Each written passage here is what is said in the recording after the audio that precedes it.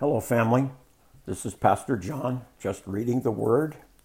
Today we'll be picking up in Luke chapter 12, which is almost exclusively all words of Jesus, just two short paragraphs of explanation.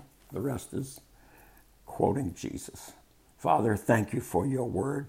Thank you that you are the Word. Thank you for your living Word, alive and practical to our lives. I pray right now that as we hear your word, that we will find application and the Holy Spirit will illuminate the word to our understanding. And I love you for that, and I thank you in Jesus' name. Amen. Luke chapter 12. Meanwhile, the crowds grew until thousands were milling about, stepping on one another. Jesus turned first to his disciples, and he warned them. So when Jesus gives a warning, I think it's important we listen to it. Here it goes. Beware of the yeast of the Pharisees, their hypocrisy. The time is coming when everything that is covered up will be revealed, and all that is secret will be made known to all. Whatever you have said in the dark will be heard in the light, and what you have whispered behind closed doors will be shouted from the housetops for all to hear. Dear friends, don't be afraid of those who want to kill your body. They cannot do any more to you after that. But I'll tell you whom to fear. Fear God, who has the power to kill you and then throw you into hell. Yes, he is the one to fear. What is the price of 5 sparrows? 2 copper coins? Yet gold?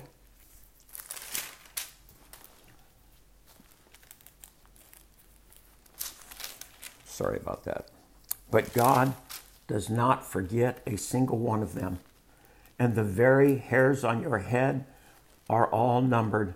So don't be afraid. You are more valuable to God than a whole flock of sparrows. I tell you the truth. Anyone who acknowledges me publicly here on earth, the Son of Man will also acknowledge in the presence of God's angels. But anyone who denies me here on earth will be denied before God's angels. Anyone who speaks against the Son of Man can be forgiven, but anyone who blasphemes the Holy Spirit will not be forgiven. Wow. And when you are brought to trial in the synagogue and before rulers and authorities, do not worry about how to defend yourself or what to say, for the Holy Spirit will teach you at that time what needs to be said. Then someone called from the crowd, "Teacher, please tell my brother to divide my father's estate with me." And Jesus replied, "Friend, who made me a judge over you to decide such thing as that? Beware, guard against every kind of greed. Life is not measured by how much you own." A rich man had a fertile farm that produced fine crops. He said to himself, "What should I do? I don't have room for all of my crops." Then he said, "I know, I'll tear down my barns and build bigger ones. Then I'll have room enough to store all my wheat and other goods. And I'll sit back and say to myself, 'My friend, you have enough stored away for years to come. Now take it easy, eat, drink, and be merry.' But God said to him, 'You fool, you will die this very night. Then who will get everything you have worked for?' Yes, a person is a fool to store up earthly wealth, but not have a rich relationship with God." That is why I tell you not to worry about everyday life, whether you have enough food to eat or enough clothes to wear. For life is more than food, and your body is more than clothing. Look at the ravens. They don't plant or harvest or store food in barns, but God feeds them. And you are far more valuable to him than any birds. Can all your worries add a single moment to your life?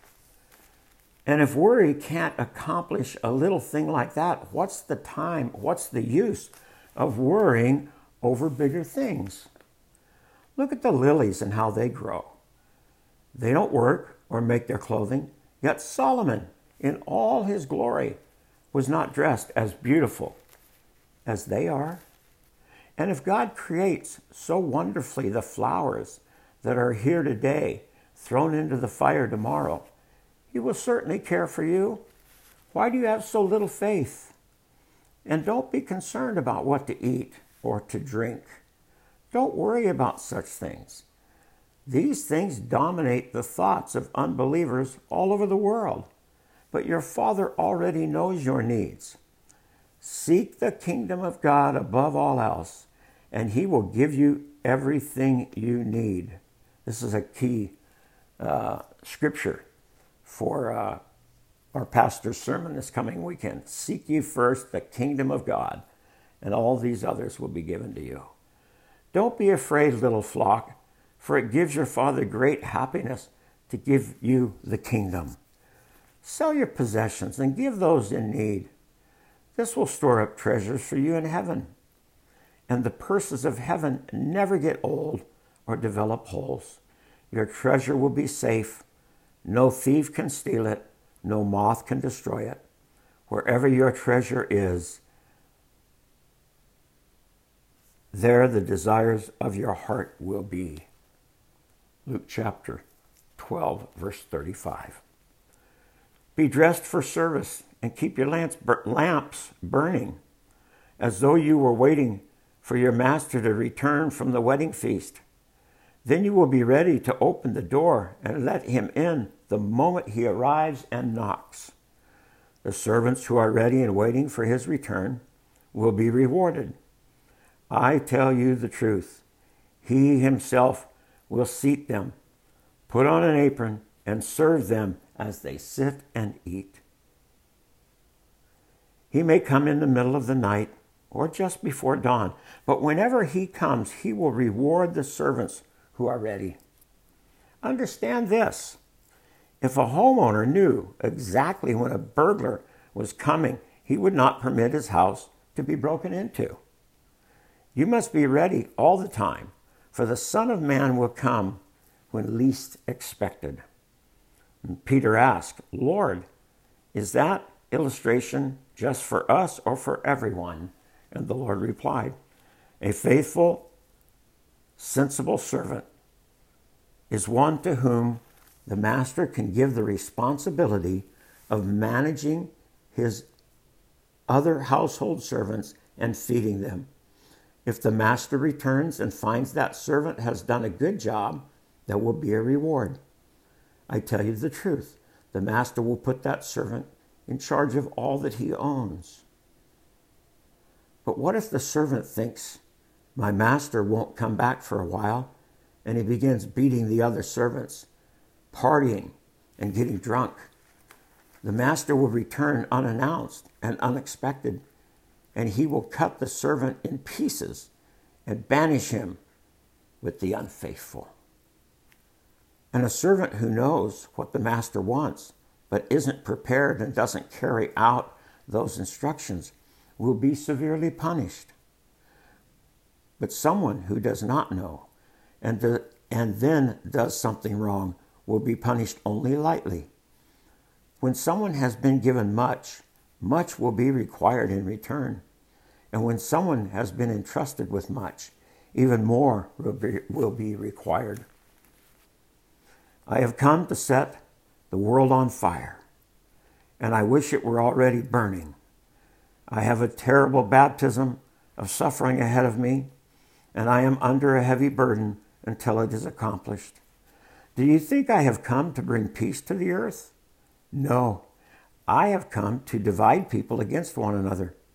From now on, families will be split apart, 3 in favor of me, and 2 against me, or 2 in favor of me, and 3 against. Father will be divided against son, and son against father, mother against daughter, and daughter against mother, and the mother-in-law against the daughter-in-law, and the daughter-in-law against the mother-in-law. Then Jesus turned to the crowd and said, when you see clouds coming to form in the west, you say, here comes a shower, and you are right. And when the south wind blows, you say, today will be a scorcher, and it is. You fools, you know how to interpret the weather signs of the earth and sky, but you don't know how to interpret the present times. Why can't you decide for yourselves what is right?